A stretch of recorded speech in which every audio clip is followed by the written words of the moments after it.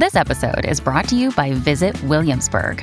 In Williamsburg, Virginia, there's never too much of a good thing. Whether you're a foodie, a golfer, a history buff, a shopaholic, an outdoor enthusiast, or a thrill seeker, you'll find what you came for here and more.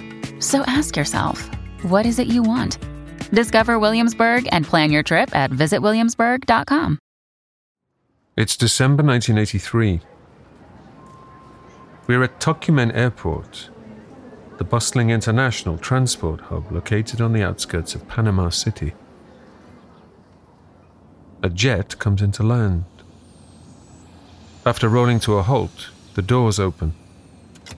Flanked by Secret Service personnel, out steps U.S. Vice President George H.W. Bush.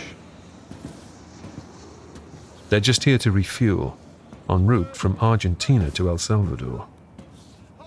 But while Air Force Two sits on the tarmac, Bush wants to make the most of his time.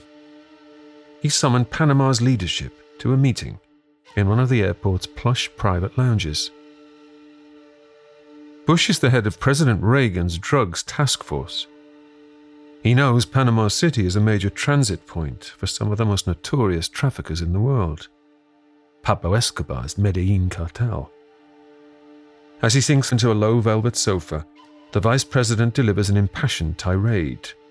He exhorts the Panamanians to do more to stop the evils of the drug trade.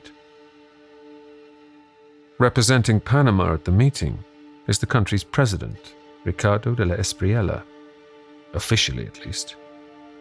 Unofficially, Bush knows Espriella is little more than a puppet. Also present in his crisp army uniform is General Manuel Noriega. On paper, he's the head of the Panama Defense Forces. In reality, he is the power behind the throne. And he's also, as Bush knows well enough, up to his neck in narcotics. Just the previous year, Noriega struck a deal with the Medellin leadership. In exchange for allowing their product to pass through Tocumen Airport, he would personally receive $1,000 per kilo of cocaine that reached the United States. This is according to testimony given at Noriega's trial some years later. In the context of the American war on drugs, he ought to be public enemy number one. But where Noriega is concerned, Bush is compromised, because the Panamanian strongman is also a paid CIA asset. The last time the two men met, at an embassy in Washington, it was on intelligence business. Then Bush was the head of the CIA. Noriega was in charge of G2, Panama's Secret Service. Bush knows exactly the kind of man he's dealing with. The general might not be his favorite international colleague, but he remains a valuable source of intel. For now, at least. Because Bush isn't done with Noriega. In fact, their relationship is about to get a lot more complicated. And almost 5 years to the day after their meeting at Tocumen Airport, it will be President Bush who gives the order to bring Noriega down.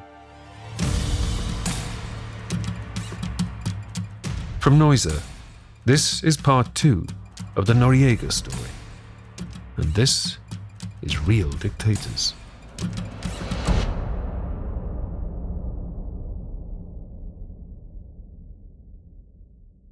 After the sudden death of his mentor, Omar Torrijos, in a suspiciously timed accident, Noriega has finagled his way to the top. But his 6-year rule of Panama from 1983 to 1989 will prove trickier than he expects. The ruthlessly competent intelligence chief will turn out to be less skillful at politics. His reign will be rocked by economic disaster, assassination attempts, and an increasingly powerful opposition movement. Professor Robert C. Harding. For the vast majority of Panamanians, Noriega's rise to power was one of uncertainty at best and dread at worst. I would call him a prototypical Machiavellian dictator. Even though I don't believe he thought as philosophically as this, I think that he did follow Machiavelli's dictum of it's better to be feared than to be loved if you cannot have both. So that made him very much a tragic figure, almost a Greek tragic figure, where hubris was the key to his downfall. Professor Michael Conniff. He was not the ostentatious fellow in the newsreels, and he didn't pose for the cameras, and he didn't give newspaper interviews. He was not in-your-face dictator the way a Mussolini was, or some of the Brazilian dictators were. He was more behind-the-scenes dictator. He liked to kick ass out of the public eye, unlike many other dictators who like to strut and show off their authority. Professor Margaret Scranton. Noriega wrote a pamphlet on how to manipulate people. I was interviewing 2 U.S. military officers, and we were talking about Noriega, and one pulled the pamphlet out of his desk and said, look, this is what Noriega wrote. And what it contains is an analysis of Valentine's Day. It's not a real thing. But yet, what do people do in the week prior? They buy things, they celebrate. And so it's this created ritual. It's this created behavior. You can get people to do things they might not otherwise do. That's probably a lifelong preoccupation that only got stronger the more intelligence he had. So part of being able to get people to do what you want to do is to know what they're thinking and what they're doing, to have a really fine sense, a granular sense of the landscape. After more than a decade as Panama's intelligence chief, Noriega has grown comfortable operating in the shadows. And even now, as the country's de facto leader, he rules more as a spy than as a general. Throughout the 1980s, he never assumes the role of president, always preferring to have a civilian fronting for him. Panamanians are under no illusions, though. They know who's in charge. If he were out front, the spotlight would be on him very brightly. And so not being in the front of the camera, so to speak, allowed him to have more opportunities that would not be available otherwise. I don't think he had any ambitions to ever be a figurehead, have a bust made of him in Panama City. As long as the money, the booze, and the women kept flowing in, he was a happy man. Compared to his predecessor, the popular and charismatic Omar Torrijos, Noriega's regime soon begins to look increasingly dictatorial. Panama may have a legislative assembly, but Noriega makes it clear he has little patience for any kind of democracy. He simply told the legislative assembly what he wanted, what laws and rules he wanted. He really had no patience for ordinary governance or consultation or any of the niceties of ordinary government. In 1983, with the blessing of his handlers at the Pentagon, Noriega overhauls the Panamanian military. The relatively toothless National Guard is replaced by the much more deadly Panama Defense Forces, the PDF. Next, he coerces Parliament to pass Law 20, which brings almost every government agency under PDF control. Whereas Torrijos at least gave the impression that he was distributing power and ultimately was going to give it up himself, Noriega took the exact opposite approach to consolidate his power. When he was challenged, his response was much like a cornered animal. He would strike out. For example, when large-scale labor strikes ultimately broke out, he literally shut down not just them, but the country. He declared a state of emergency. A state of emergency suspends the writ of habeas corpus. It allowed his force, the PDF, the military, to arrest anybody who even looked the wrong way at Noriega, and to destroy property and to shut down all independent media. He created an extra legal group that were called the Dignity Battalions.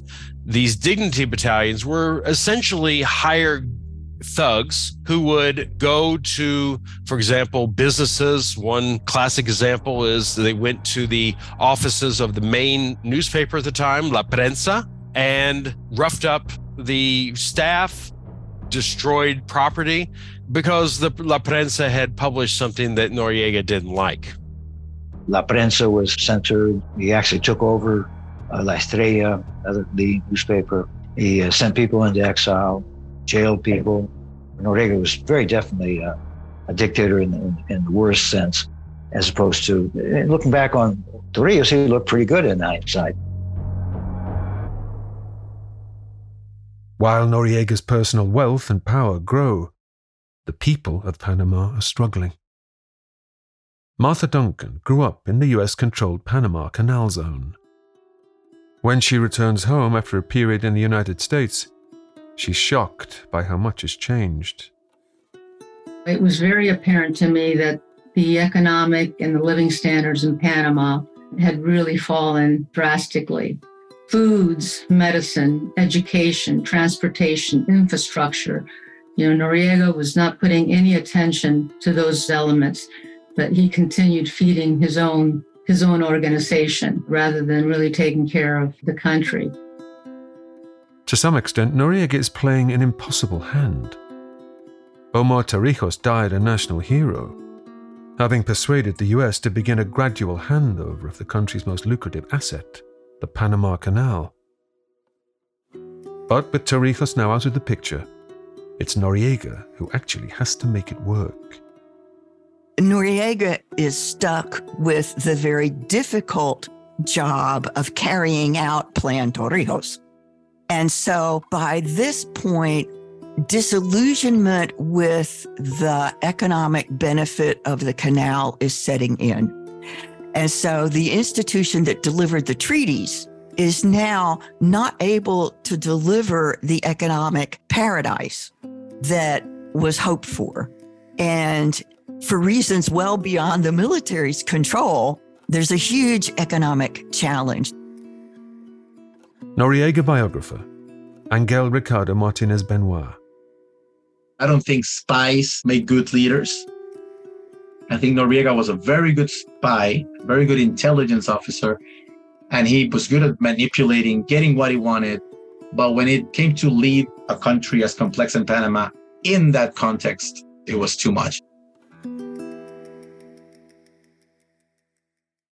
Noriega doesn't exactly make life easy for himself.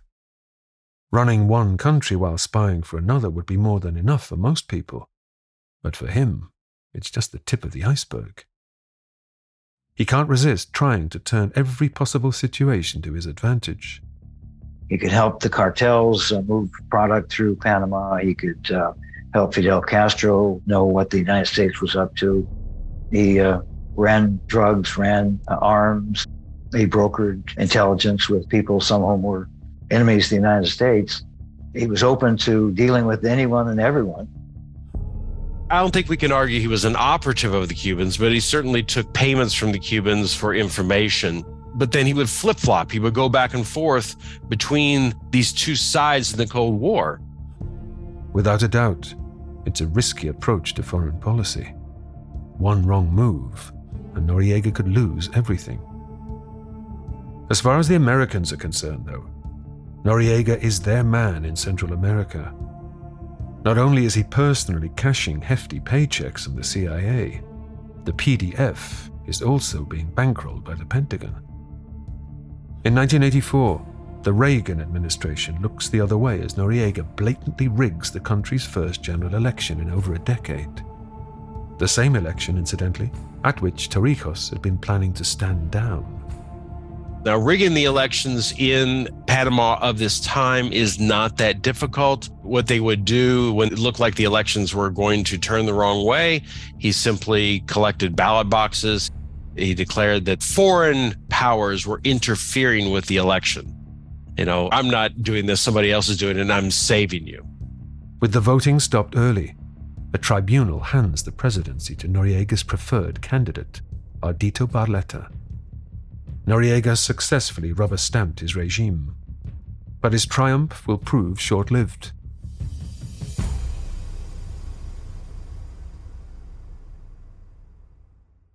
I'm historian Ruth Goodman, host of Noise's newest podcast, The Curious History of Your Home.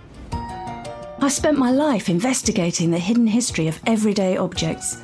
The vacuum cleaner in your cupboard, sleek and compact today, But when it was invented, it was literally powered by horses and took 4 to 6 people to operate. The minty fresh toothpaste by your sink. Well, if you lived in ancient Greece, you'd be washing your teeth with ground up bones and oyster shells. Double glazed windows? We owe those to a French king's odd fascination with oranges. The Curious History of Your Home explores the extraordinary in the ordinary. Listen to The Curious History of Your Home each Tuesday, wherever you get your podcasts. From award-winning podcasters Noiser, The Curious History of Your Home.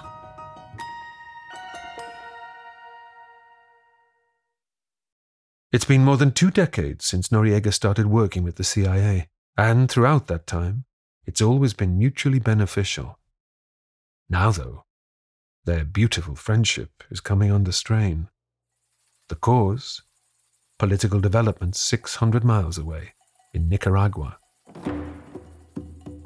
Ever since the Sandinista Revolution of 1979, the White House has taken a close interest in this large Central American country. The United States has been supplying the opposition Contras with both money and training in an attempt to bring down the left-wing Sandinista regime. But in 1982, the US Congress passed the first Boland Amendment. This prohibits the federal government from providing military support for the purpose of overthrowing the government of Nicaragua. Direct funding of the Contras has been taken off the table. When Congress prohibits official funding for the Contras, they have to figure out how to keep funding them. And Bill Casey, the head of the CIA, he just took the war secret. The Reagan administration, as we now know, was doing lots of underhanded things to promote the fight against the Sandinistas in that blow-up that would become known as Iran-Contra. And so the fact that the United States was selling weapons to its arch enemy, Iran, in order to get money to fund the Contras, it was not that big of a deal to keep funding a drug-running fellow in Panama so long as he was supporting their goals. And he was, because he was allowing weapons to flow, drugs to flow, that we now know the CIA was selling in Central America in order to help fund this. All these cocaine flights that were happening at least with knowledge from the CIA, sometimes sponsored by the CIA, because the money from those drugs was for the Contras. In June 1985, Noriega attends another meeting with the Americans. This time the rendezvous point is a yacht moored in Balboa Harbor at the Pacific end of the Panama Canal. His contact is Lieutenant Colonel Oliver North. He is the man who will very publicly take the fall for Iran-Contra when the scandal explodes 18 months later. Once again, the details of the meeting remain murky. What exactly does North ask for? And how much does Noriega agree to help? We can't be sure. But 5 months later, Noriega is at CIA headquarters in Langley, meeting with the agency's director, William Casey. That's when you start thinking, well, then what role did Noriega play? Because he was very close with Casey, like really close. The most important question of Noriega's life is, did he collaborate with the American effort to support the Contras or not? Years after Iran-Contra, Angel Ricardo Martinez-Benoit visits Noriega in prison. He hears Noriega's account straight from the horse's mouth. The dictator's own version of events is as follows. They were trying to get Noriega to approve the training of Salvadoran death squads and Contras and all that in Panama in the School of the Americas. You know, they had the Americans at all these bases. And he told me that he always said no. According to the memoir he writes behind bars, Noriega takes a position of principle when it comes to the Contras, and the Americans punish him for it. That is why the relationship with the Americans starts souring so much, because the Americans start asking things from Noriega that he's just not willing to give them anymore. Not everyone, though, is convinced by the dictator's supposed fit of conscience. Well, to put it very simply, the idea of morals was completely divorced from this man. But morals aside, Noriega does have sound, pragmatic reasons to push back against American demands, especially when the requests that the US make of him go up a level. The final ask was that Panama mine Nicaragua's harbors. That is an act of war. Yeah, I'll let some contra training happen here. I'll let some arms and stuff happen here, but I will not use the PDF in an act of war against a neighbor. In Noriega's mind, that was a big red line. Noriega's full role in the whole Contra scandal and his motives in pushing back against Washington remain hard to discern. But two things seem to be beyond doubt. As Reagan's desire to remove the Sandinistas from power grows, so too does the pressure on Noriega. And that pressure puts a new strain on the dictator's relationship with Washington.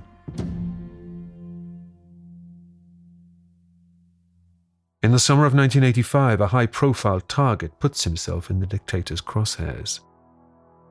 His name is Hugo Spadafora, and like Noriega, he's a former protege of Omar Torrijos. In fact, Spadafora is very much cast in the Torrijos mold, having served as a combat medic with guerrillas in West Africa and Nicaragua. He's a war hero. And with his dark hair and deep, soulful eyes, he has the looks to match. Noriega, still pockmarked with acne scars from his teenage years, is overheard to comment bitterly, "I want his face." Right now, though, it's Spadafora's head Noriega is after, quite literally. From his home in nearby Costa Rica, Spadafora is making worrying noises. A former official in the Torrijos government, when Spadafora learned about Noriega's own involvement in drug trafficking, he became disillusioned with that as well. And so he publicly denounced Noriega and planned to return to Panama to lead a protest against him. On the morning of September the 13th, 1985, Spadafora eats breakfast, does some yoga, and then sets off in the direction of Panama. By lunchtime, he's reached Paso Canoa, a border village that's a hotspot for smugglers. Here he climbs aboard a Toyota minibus for the 2-hour journey to David, the capital of Chiriquí province in Panama. There he should be able to board a second bus to Panama City. But Spadafora never even makes it as far as David. When he crosses into Panama, Noriega's goons are ready for him. The bus pulls up in the small town of La Concepcion. Spadafora is led away by 2 PDF sergeants. They march him 3 blocks to the local PDF headquarters, and they throw him in a cell. But the next question is, what are they going to do with him? Spadafora's fate was spelled out in a phone call that actually the United States National Security Agency had intercepted between the G2 members and Noriega. When the provincial commander asked Noriega, what should we do with him, they used code. He said, okay, we have a rabid dog. What do we do with him? And Noriega rhetorically responded, well, what does one do with a dog that has rabies? Obviously, that implied that they were to kill him. A rabid dog might at least expect a bullet to the head. But Spadafora isn't so lucky. Instead, over the next 7 hours, he's subjected to unimaginable torture. His body is discovered 3 days later. It's been wrapped in a US mail bag and dumped in a ravine just across the border in Costa Rica. Spadafora's head is never found. In the past, Noriega's always been able to eliminate opponents with impunity. But the sheer inhumanity of Spadafora's murder shocks Panamanians into action. It led protests, led denunciations, a series of huge disruptions in government, and of course, it partly led to U.S. sanctions against Panama that destituted the country. GDP dropped like 15%, so people were unemployed, businesses went bankrupt, CEOs had to leave the country for their own safety. So the Spadafora murder was really a turning point. Noriega, meanwhile, doubles down. Panama's puppet president, Ardito Barletta, promises the Spadafora family that his murder will be investigated. The general responds by having the president deposed within a fortnight. Barletta learns the details of his supposed resignation from the TV news. Spadafora certainly isn't the first man to pay the price for crossing Noriega, and nor is he the last. The following year, the body of a prominent Panamanian businessman, Serafin Mitrotti, is discovered on a beach. Despite clear signs of torture, a smashed nose, cuts on the elbows, arms, neck, and wrists, the death is officially registered as suicide. Mitrotti had recently been elected president of the Committee for the Redemption of Moral Values, which opposes PDF interference in the business sector. Meanwhile, pilot Cesar Rodriguez is found dead near the Colombian city of Medellin, home to the notorious cartel. The former drug runner had been boasting in public that he had enough dirt on Noriega to send him to jail.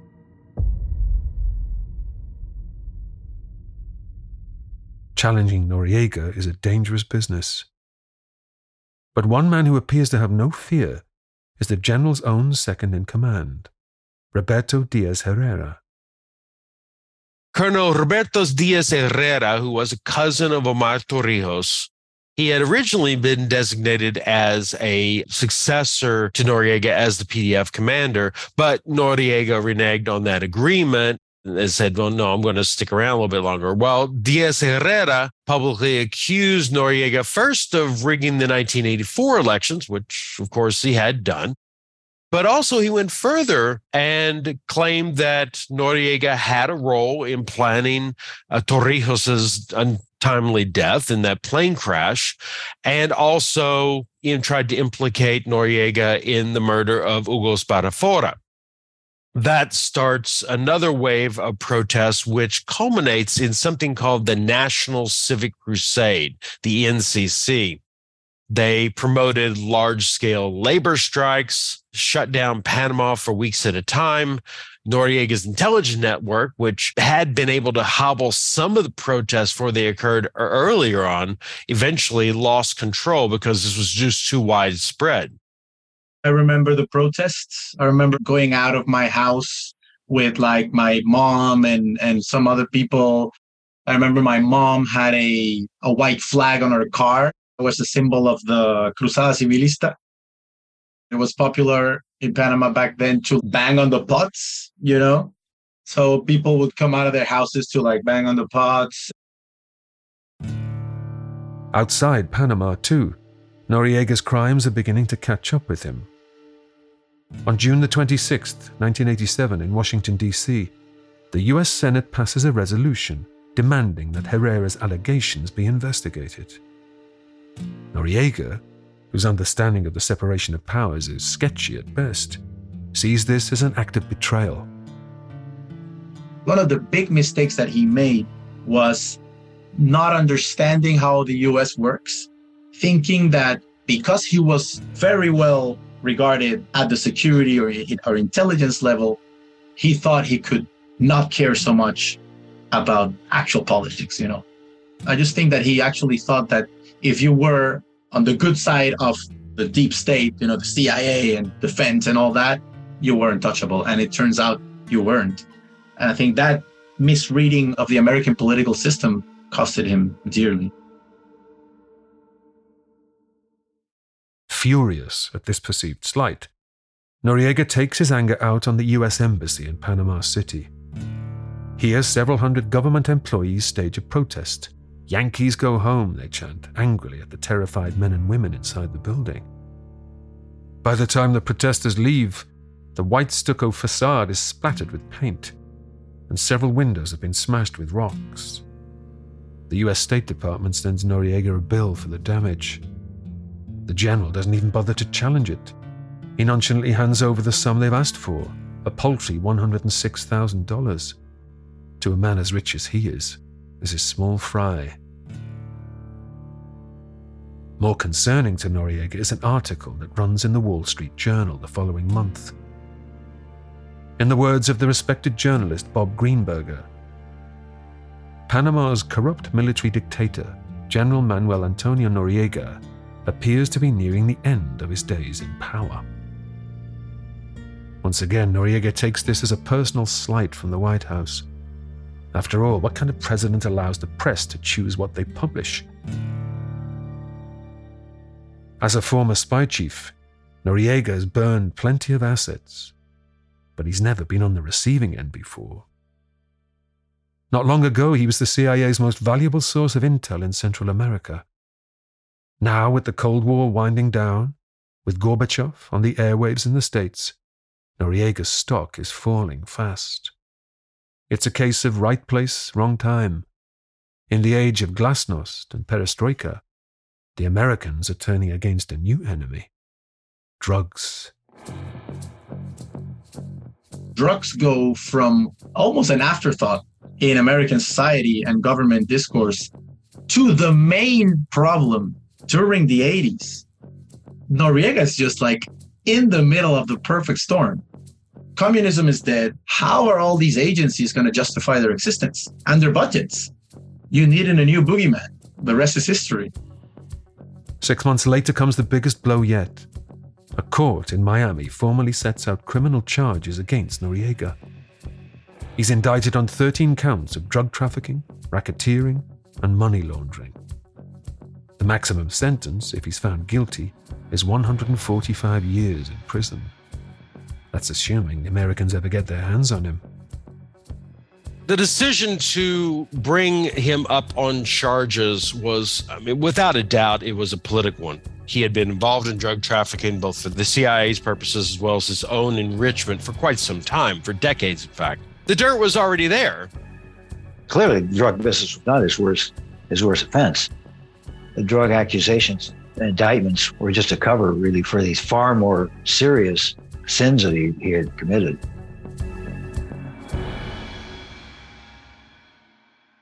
To Noriega, it seems like all his American friends have turned their backs on him. In fact, the situation behind the scenes is more complex. The United States at that time is sending mixed signals because Noriega still has his friends in intelligence and in parts of the military.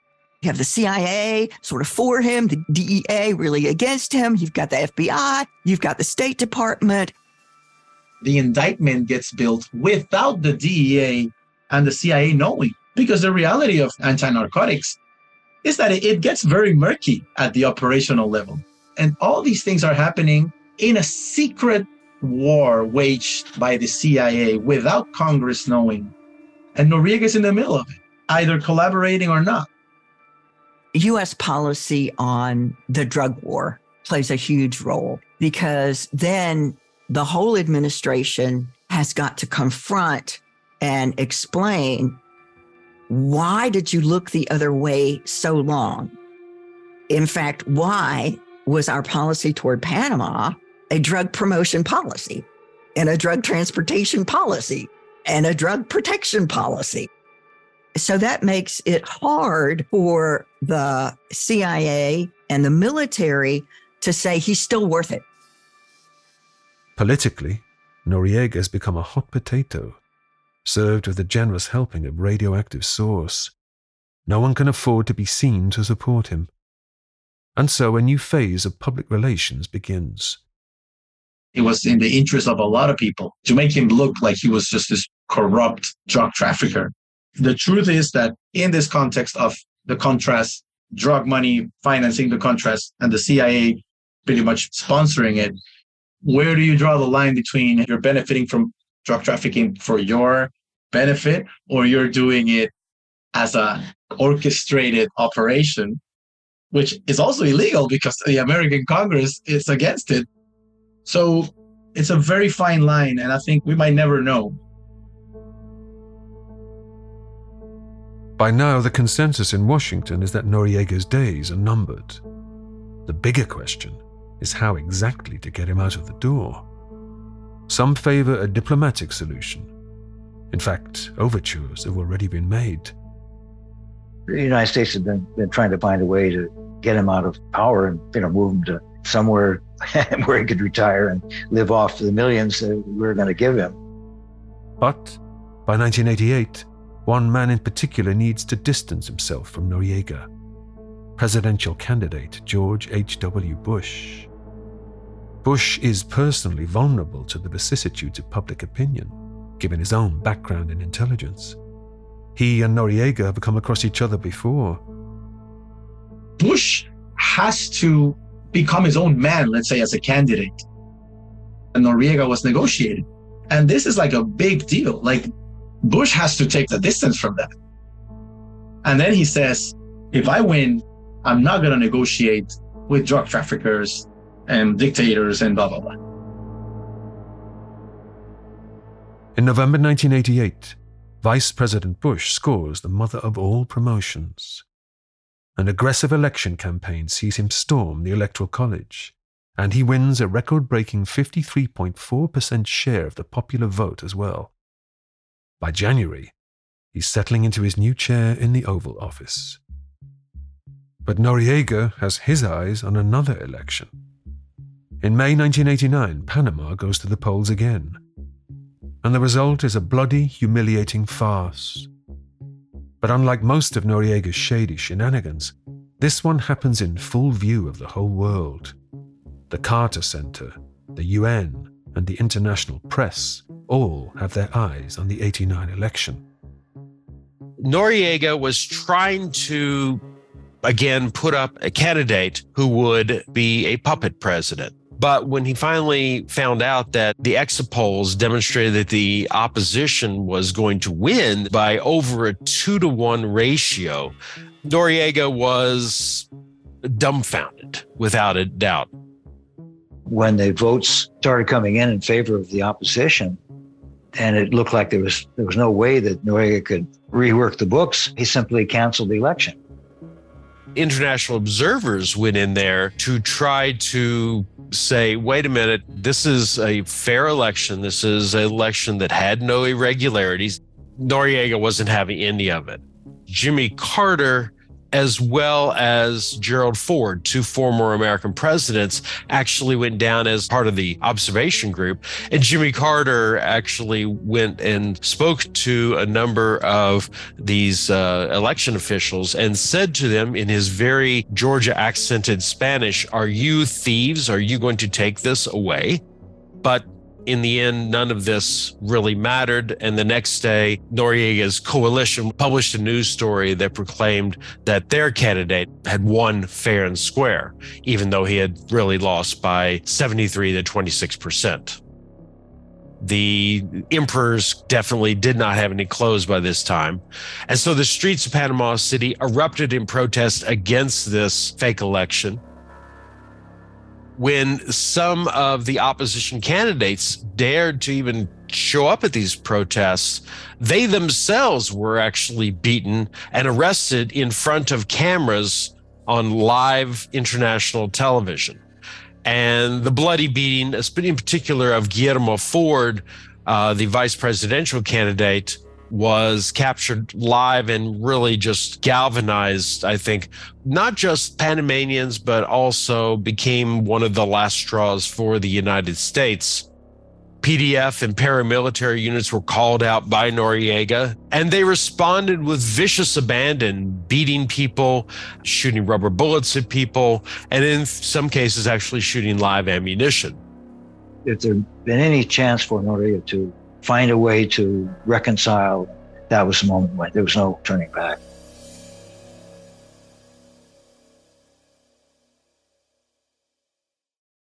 Within Panama, Noriega's popularity is at an all-time low.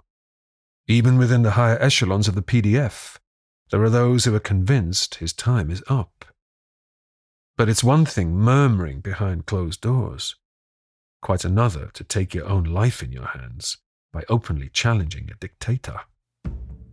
18 months earlier, Noriega learned of the first plot to overthrow him. The chief of police, Leonard Macias, had persuaded a couple of dozen officers to help him arrest the general. But when they arrived at the commandancia, the men walked right into a trap. They were ushered into a room with heavy vault-like doors, which were promptly locked behind them. The coup was put down without bloodshed. In the aftermath, Noriega began a purge of the PDF ranks.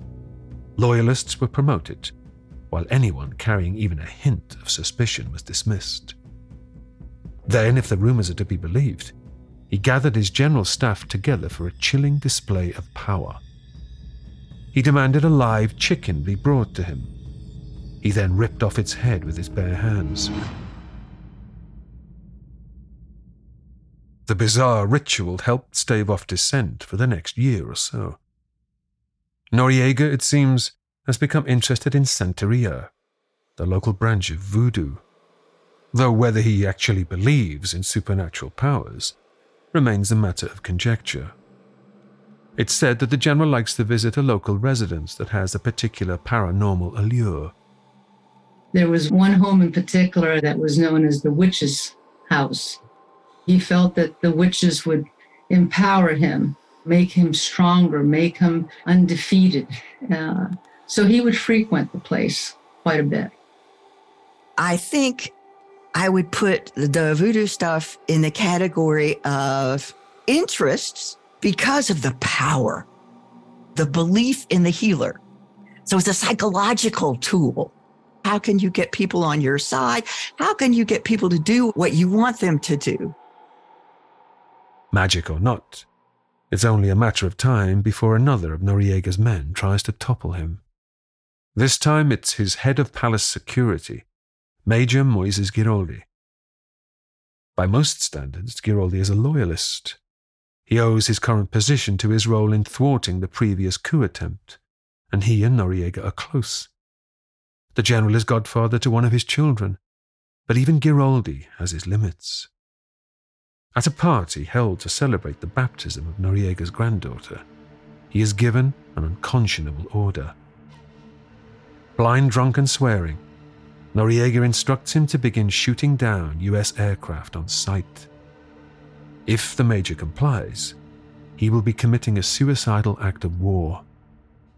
Instead, he decides that Noriega has to go. So a well-planned coup attempt was launched against Noriega, and tipped off by Giraldi's wife, the United States military actually blocked off a number of key roads in order to try to prevent loyal PDF soldiers from rushing in and helping Noriega. A firefight ensues in the corridors of the commandancia. But before long, Noriega's men are out of ammunition, and the general is forced to surrender. For a moment, it seems like his time is up. Giraldi was able to hold Noriega for a number of hours, and during that time tried to convince Noriega to step down, however, unsuccessfully. To hear Noriega tell his story, he fears for his life. What am I going to do? They're probably going to kill me, and even if they don't, I'm done for. And then he kind of comes to himself and says, I'm going to brazen my way out of this. I'm the commander. And so he puts on the command presence. What were you thinking? You thought the United States was going to help you out here? They're not. They're sitting there, and my reinforcements are coming. Giraldi said, well, I'm just going to turn you over to the U.S. military and they can do what they want with you. But ultimately, the United States refused to accept Noriega. We don't know why exactly. And then during all of this confusing time, finally, some loyal PDF forces were able to parachute in to bypass the U.S. military, and they were able to rescue Noriega. Ultimately, what happens is Giraldi and some of his fellow conspirators who had held Noriega were brutally tortured and murdered by Noriega's henchmen. The latest attempt to remove Panama's dictator has ended in abject failure. If diplomacy had a chance, we botched it. If the coups had a chance, they botched it. And Noriega just surged up and took control. For President Bush, there are awkward questions to answer. After all, the Americans were evidently willing to play a limited role in the coup attempt, blocking the roads to delay Noriega's reinforcements. If they'd only gone a little bit further, they could have made sure it succeeded. There were rumors that this was some sort of American operation, Bush declares on the TV show Nightline. I can tell you, that is not true. Giraldi's widow, meanwhile, issues a public statement. From the safety of a US Army base in the Canal Zone, she calls for Noriega's head. I ask the next officer who tries that you not allow him to live, she says. Kill him instantly, as only the mafiosos and the narcotics traffickers know how. At a White House press conference, Bush continues to field probing questions. Is it responsible, asks one journalist, to call publicly for Noriega's ousting, but then to do nothing? Another reporter demands, will you talk to Mrs. Giraldi? Bush suffers from something that has been called the wimp factor. For a lot of reasons, there was a lot of bad media coverage about him, saying that he was a weak president, blah, blah, blah. Bush really began to suffer the effects of that, opinion effects. He simply couldn't stand up to Noriega. So people were beginning to think that Bush was beginning his presidency as a weakling. The frustration factor on both sides caused both Bush and Noriega to miscalculate. The things we tried to do were not executed in the best possible way. A situation that seemed so out of control that there has to be a military action. The final straw was in December of 1989. Noriega very famously rattles his saber he's got and says, a state of war exists between the United States and Panama. Well, the United States has not declared war since World War II, but to have another country say a state of war exists, this was the last straw. He crossed the line that a Panamanian should never cross, which is poking the bear so much that you actually get attacked by it. And a few days later, the United States institutes the invasion of Panama.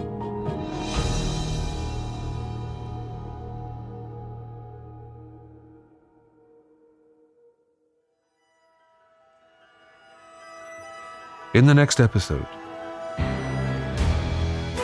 the Americans go all in, deploying stealth bombers, helicopters, and tens of thousands of troops to Panama.